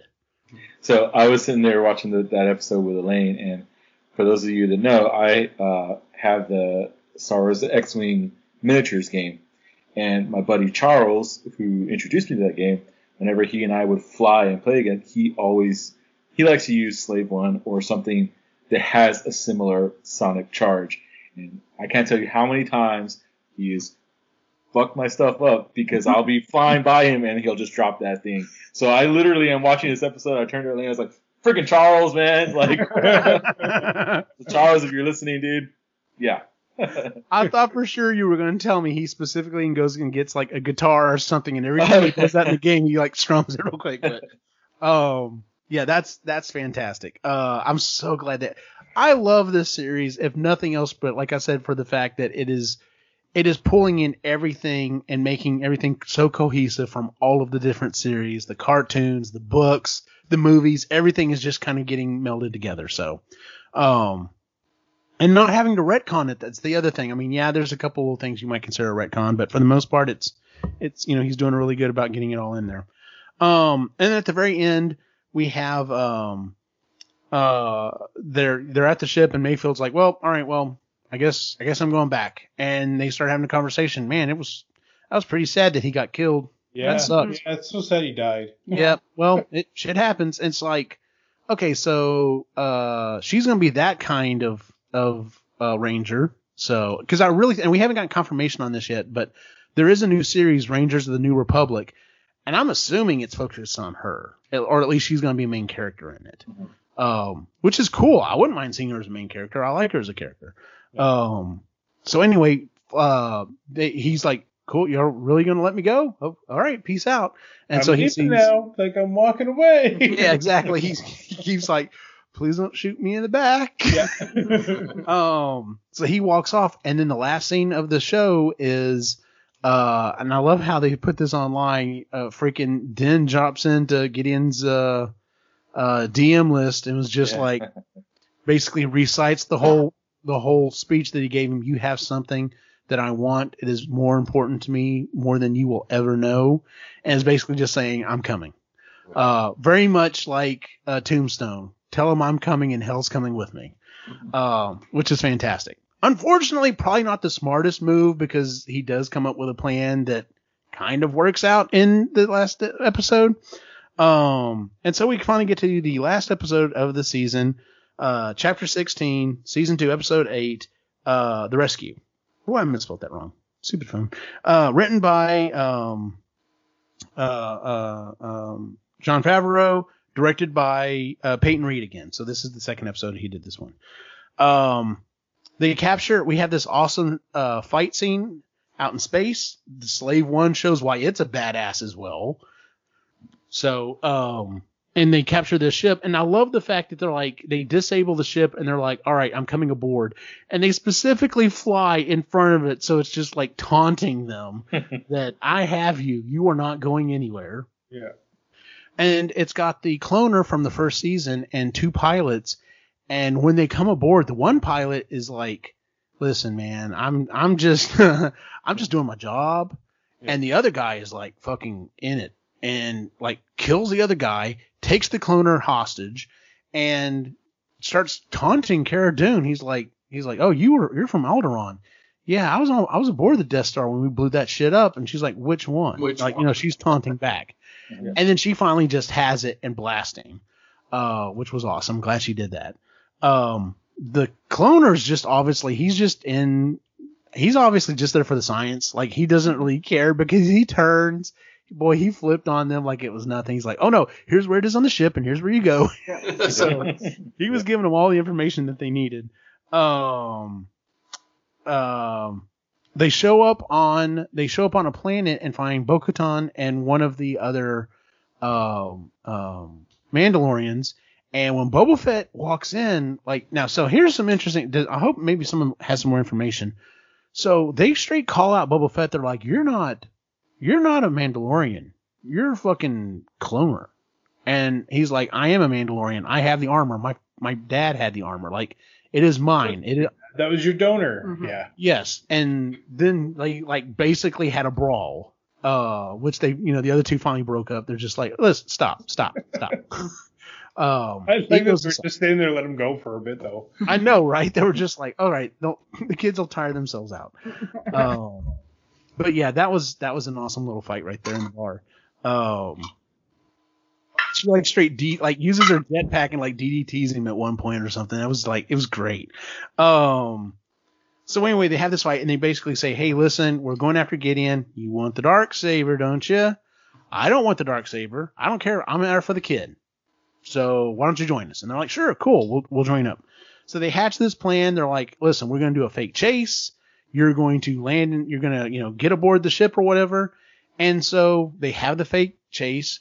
I like we get the scene of seeing like how the TIE fighters are launched out of the ship. Yeah. And they're just like, well, hey, we're coming aboard. And they're like, no, you're not. Yeah, we're getting chased. We're coming aboard. They're like, no, you're not. And they're just like, well, fuck it, we're going on aboard. So they crash the shuttle into the launch bay and then just roll up and just start killing I mean, I know stormtroopers are supposed to be expendable, but damn, we go through a lot of them in this series. Yep. Which, it's fun. It's like, they're not really people, right? So, even though they are, which is funny though, because I have more attachment to clones from Clone Wars going through that. Like, I feel bad when they died, but stormtroopers, I'm just like, nope, fucking kill them all. They chose this. Exactly. They signed up for this shit. Yeah. Clones were actually trying to serve the Republic. In fact, if you watch the latter episodes of the Clone Wars, like whenever that transition starts happening, or I'm sorry, if you watch Rebels, like what few clones are still alive, they fucking hate the Empire. They're just like, this is not what we were designed for. This is not what we were fought for. This is bullshit. And they also make jokes about stormtroopers not being able to shoot shit too. That's what's great too. So let's see here. So, Din goes to find, the baby and comes across a whole platoon of fucking, dark troopers. And so at this, I'm like, okay, well, they're technically droids, so this shouldn't be that hard, but apparently they are. Like, they're next level droids. Because he almost does not survive that encounter. Yeah, a single one. Yeah. That was just, Chris was saying it felt like Terminator. She felt like I didn't like that. I kept thinking, I was like, it's like the Terminator. They won't fucking die. No, and it wouldn't. And I was just like, was anyone else cringing when it was literally just punching his helmet into Yeah. That's what I meant. the whole Terminator. Yeah. I was just like, man, I was like, please don't let his helmet start cracking because I don't know what I want to go with this. And it's just like, okay, no, it survived. I don't know how his brain did, but it survived. Yeah. I do like the fact that he finally was like, oh yeah, I got this staff. Let me see what this can do. And like kind of fucked it up that way. Yeah. But then just before the last ones came out, he managed to, shoo them all out. And I was like, okay, that's kind of interesting that we kind of build them up as being these really awesome, badass things. And now they're gone. That's fine, whatever. Kind of looking at my watch at this, or not, my phone at this time. It's like, all right, we're about 3/4 of the way through the episode, so I wonder what's going on now. We have some really awesome scenes of the ladies basically just like slicing their way through the ship. Yeah. I love the fact that the Mandalorians like jump off or whatever and then come back up behind the troopers and get them. It was funny watching Cara Dune with her big minigun kept having issues with it jamming or whatever. It's funny because I've seen people online that were just like, well, I don't know how real that is. And then all the video gamers are like, nope, been there, done that. Going through a mission, you're just like, son of a bitch, come on. But yeah, we had some really awesome fights. They get to the bridge. Gideon's not there. Well, where's Gideon? Of course, Gideon is in the room with Grogu, locked up, and has this whole conversation. He's like, listen, I got what I wanted. I got the blood of the kid. You can have the kid. You don't want any of this. I don't want any of this. It's fine. and kind of backs down. And then once again, good old trusting Din's like, okay, well, I'm gonna go get the kid. Not really. And then of course he hears the Darksaber fire up, and we get into a battle there.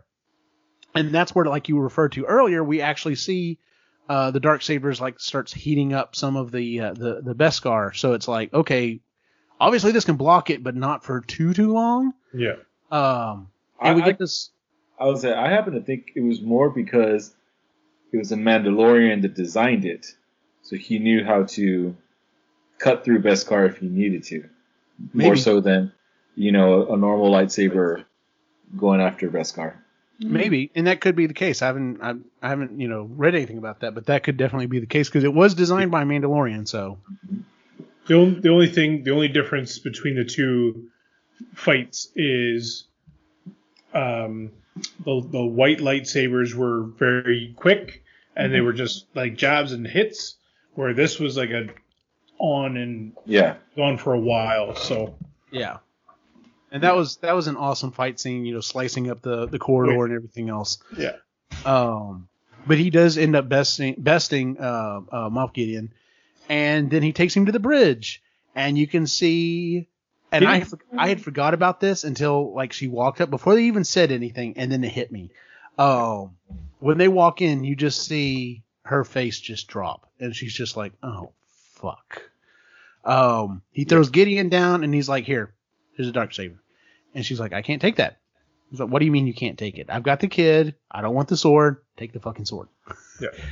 And that's when Moff Gideon's like whole plan starts to kick into fruition. He's like, yeah, so she has to fight you for it. She can't just take it. Although, and a lot of people brought this up, at the end, take it, yeah. She did take it in one of the cartoon series. And of course, a lot of people were just like, well, is that why she's insisting on fighting for it? Because she feels bad. I think that's why it didn't work too well for her last time. Mm-hmm. Yeah.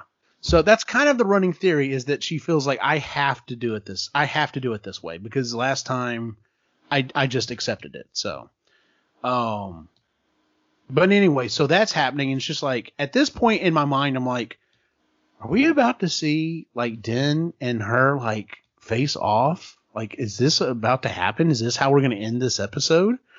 And then we hear the alarms start going off, and it's like, are there any life forms? And they're like, none. And I'm just like, oh shit. And here come the Dark Troopers, and the Dark Troopers get back onto the ship and proceed to come to the bridge. And I thought it was interesting how they just like lined up, prepped themselves, got in their stance, and just start like punching, just like a fucking boxer going after this door.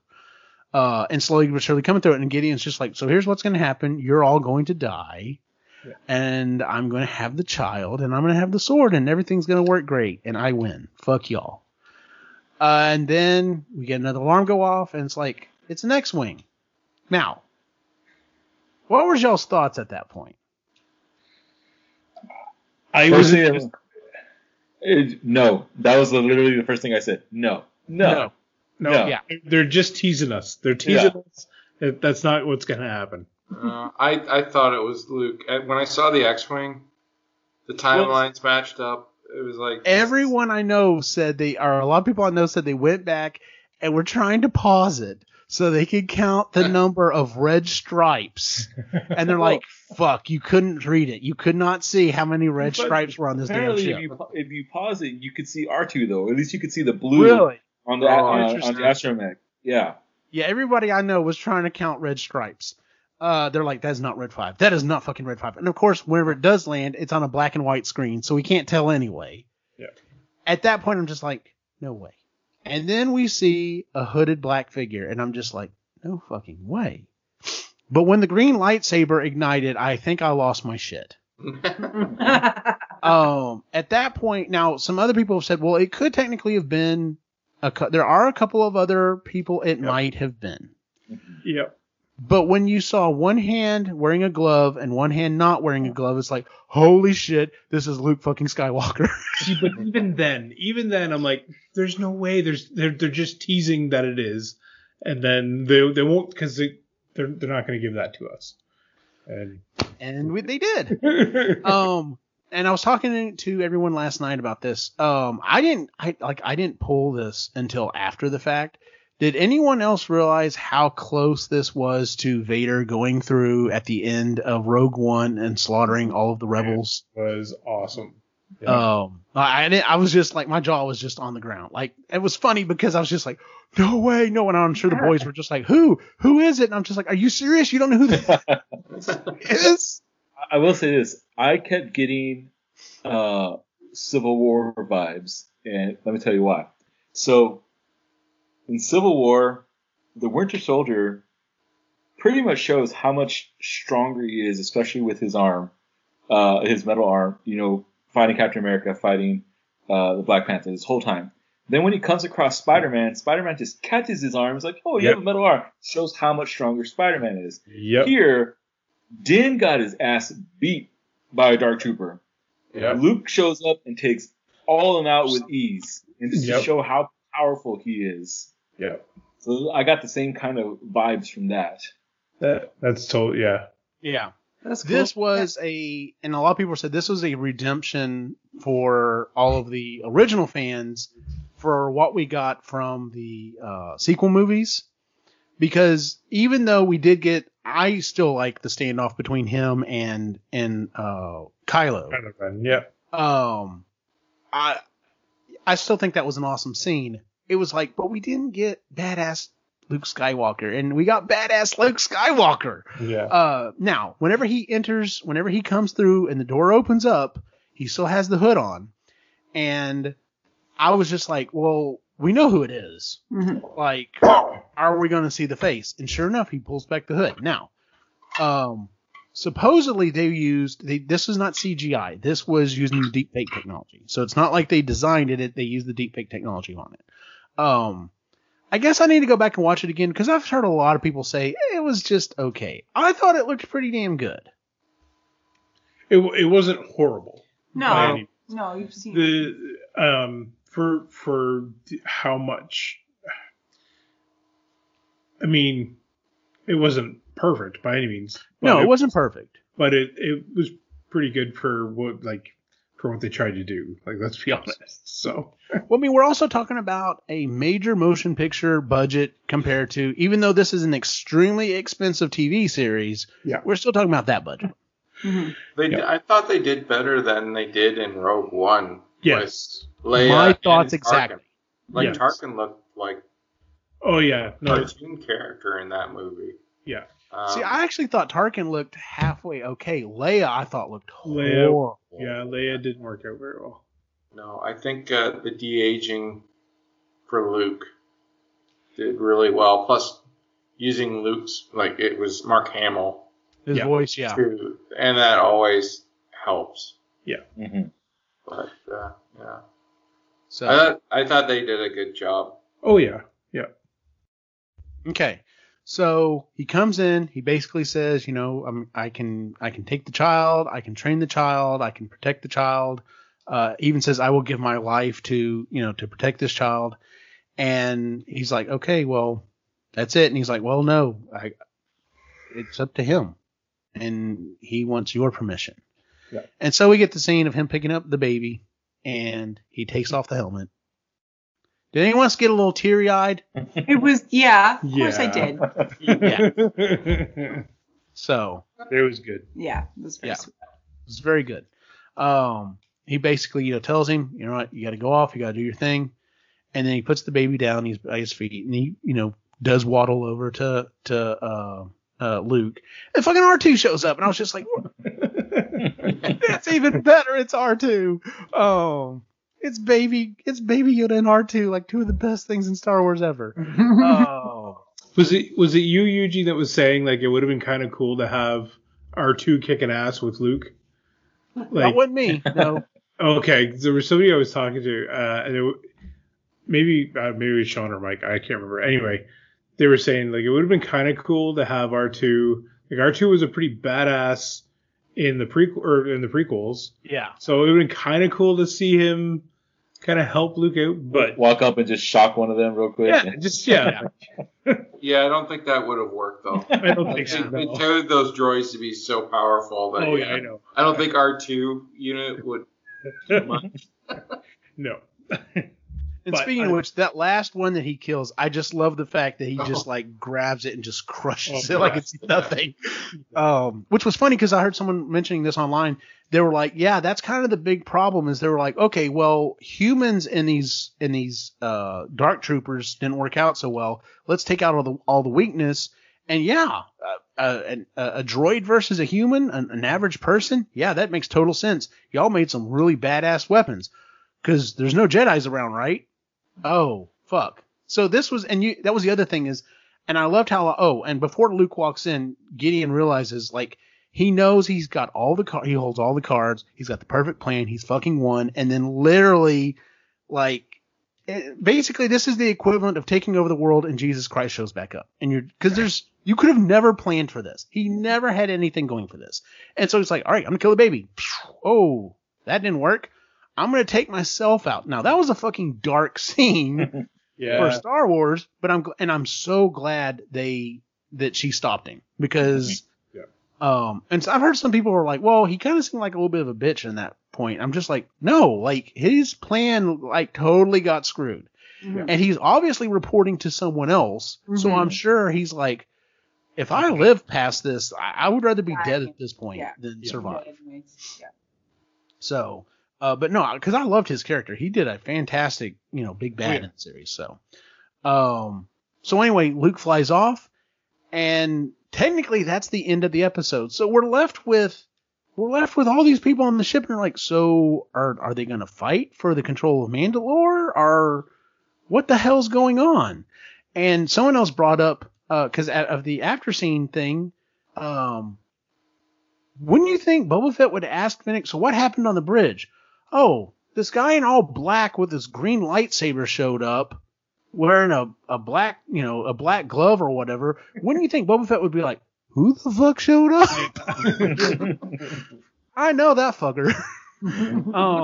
But anyway, so we get an after credit scene, which I usually, because of the music, I always listen to almost the end anyway, because the music is so fantastic in the show. But we don't really get a lot of music. It's very, very like low key. And then we get an after scene, and I'm just like, is that Boba's? That's Jabba's palace? And then Fennec walks in and straight like waste a couple of people, and like there's a dancer. She's trying to get away. She shoots the chain, releases her, and then Boba Fett rolls in, and we've got a very we're not gonna try to fat shame here.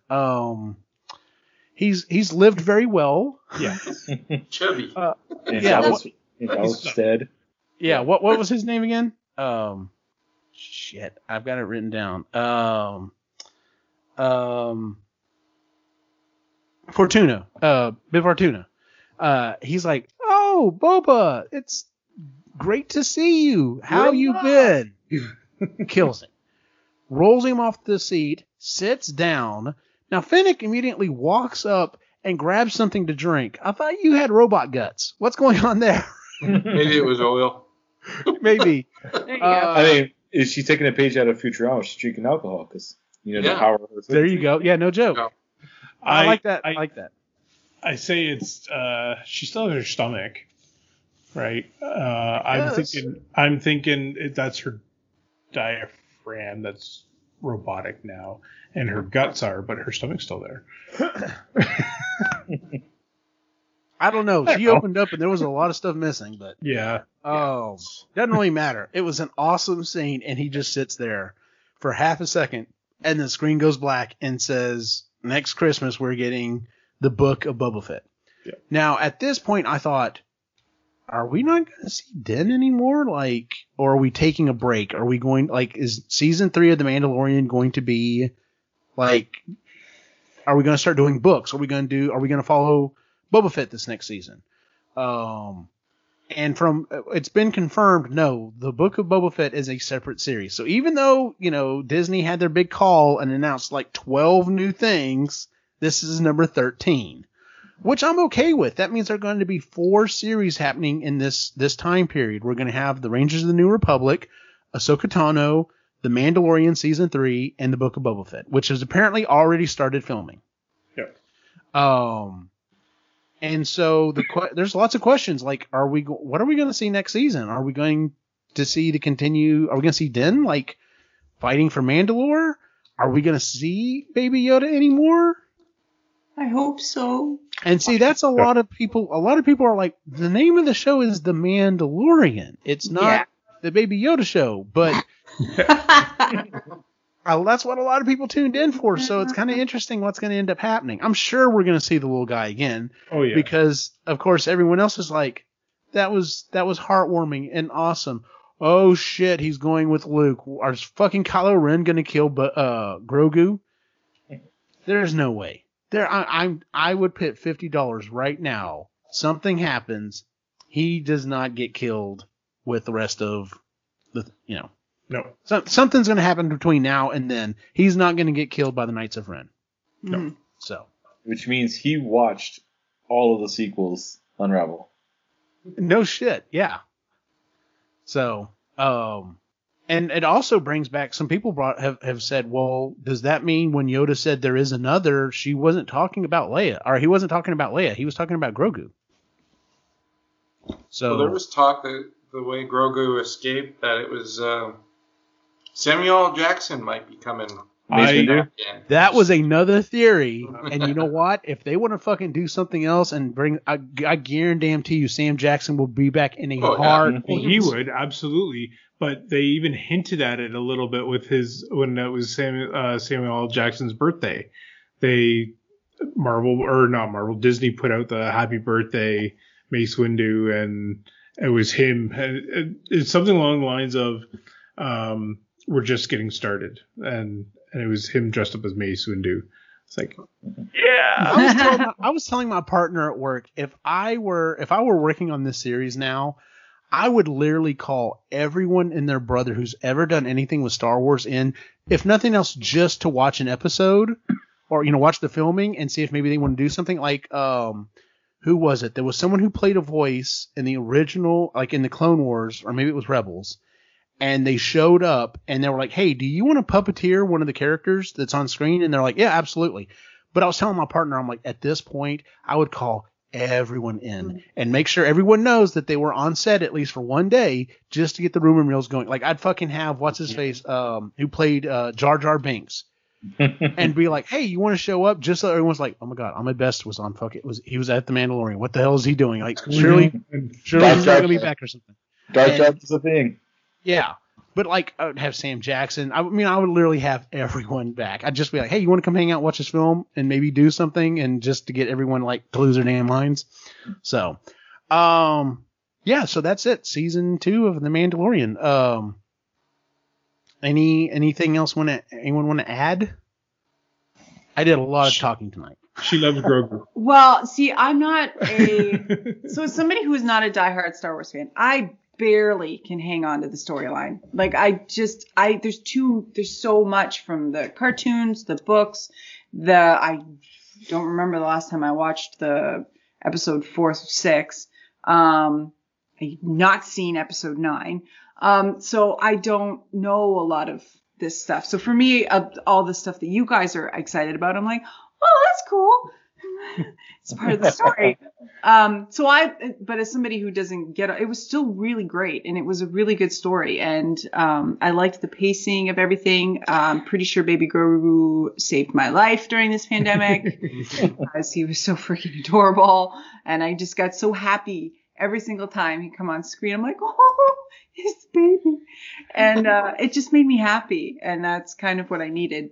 And right there, hello, there you are. So as somebody who's not, who is kind of got their foot in the fandom a bit, just a toe, because I just thought it was really good.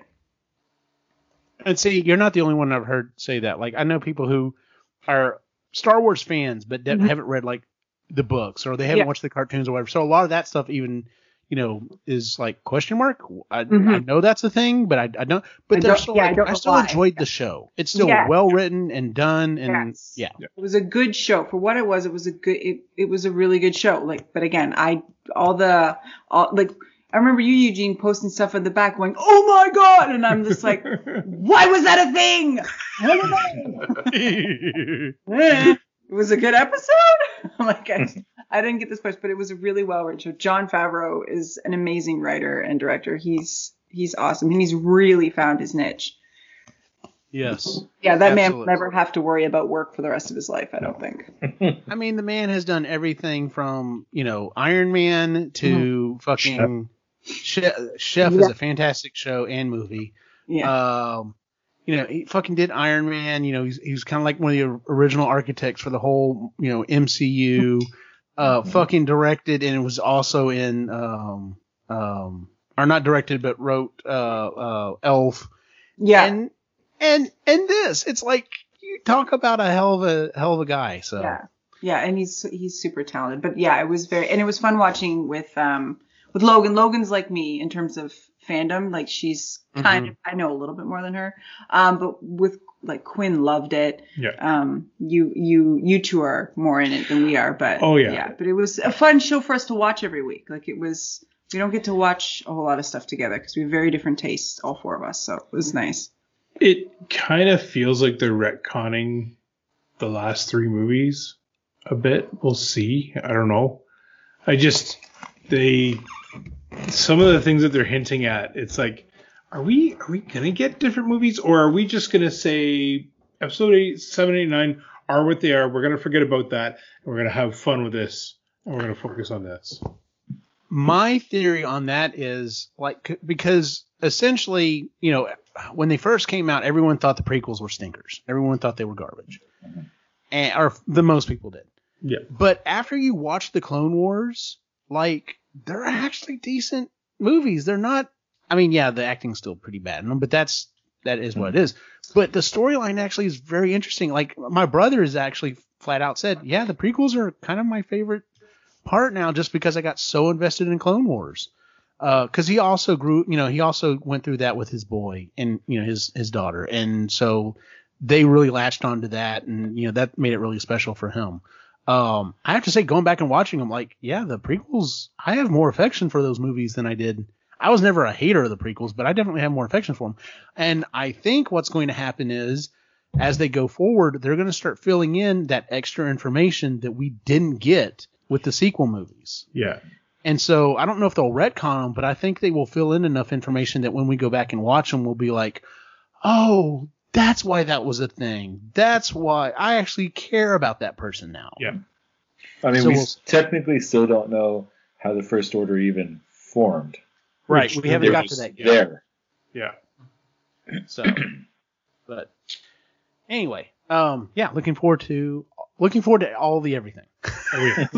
At this point, just let Jon Favreau and Dave Filoni just, give them the reins and let them go. Yep. Do what they want. Much like they've done to the MCU, right? Yes. At this point, everything needs to tie in together. It needs to be double checked and referenced, and so it's nice and cohesive. So, but anyway. All right, let's go ahead and move on to our picks and pans real quick. Since we're already at almost the 2-hour mark, we'll just make this quick.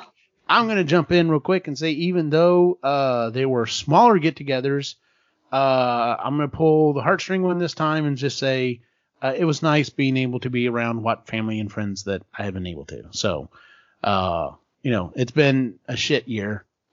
Really can't wait for it to be over. Not that, it's going to magically turn midnight and everything's going to get better, but hopefully we're on the upswing. So we'll see. But just being able to spend time with friends and family during the holiday season was nice. So, Ray.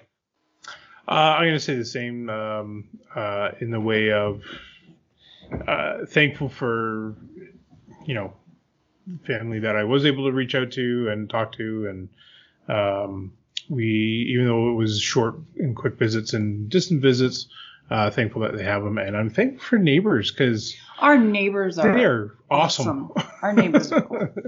Very lucky to have them. Yeah. So good deal. Chris? So I pan. Well, it's more of a pet peeve. We watched Wonder Woman 84. Oh, yeah. Okay. You're not going to spoil it, are you? No spoilers. As a woman, because this is across the board, anytime there is a woman action figure, they put her in fucking heels. No woman can run like that in heels without rolling an ankle. Quit doing it. Put us in combat boots. Put us in some nice sneakers. You don't need to put us in wedges. Stop with the wedges. Just because they look less like heels don't do it unless there is a reason for the character to legitimately be in heels, like Bryce Dallas Howard's character in Jurassic World. That made sense because she outran a T-Rex. Yeah. In her damn heels. Because that woman lived in heels. It's like Victoria Beckham. She wears heels constantly. Of course she'd be in heels. But don't put Wonder Woman in wedges, please. Like, just, I can't. She's tall enough without them. She's 5'10" on her own. Like, and then because they did it to Black Widow, they did it to Gamora, they've done it to basically every single superhero actress. They have put her in wedges, and it drives me. And everything is fitted in skin tight, and it just drives me nuts.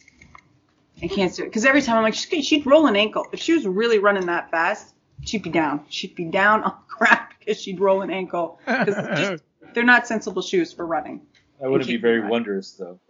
It would be. However, Joseph, what about you? Not prepared for this.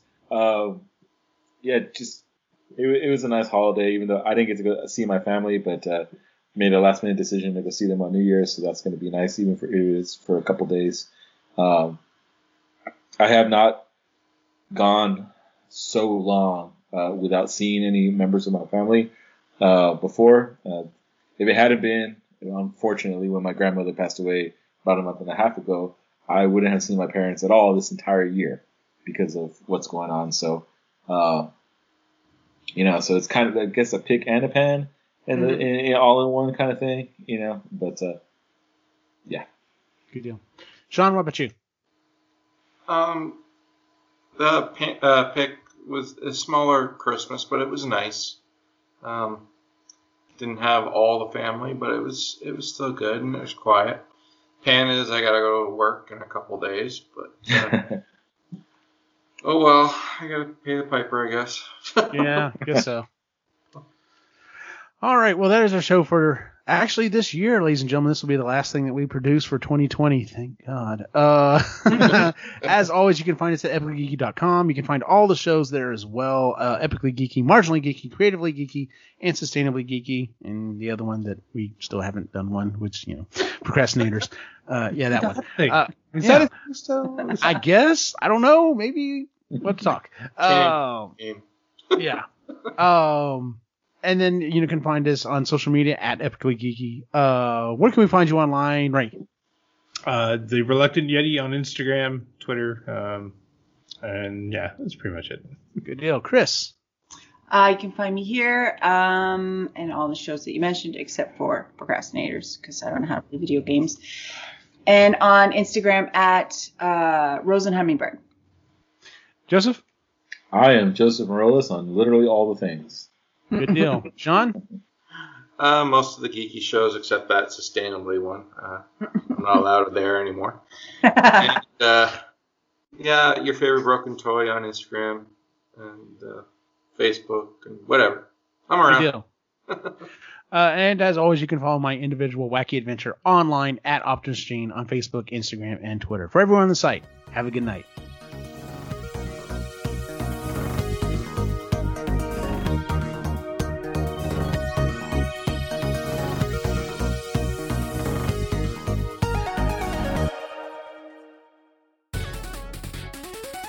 This has been a presentation of the Epically Geeky Network.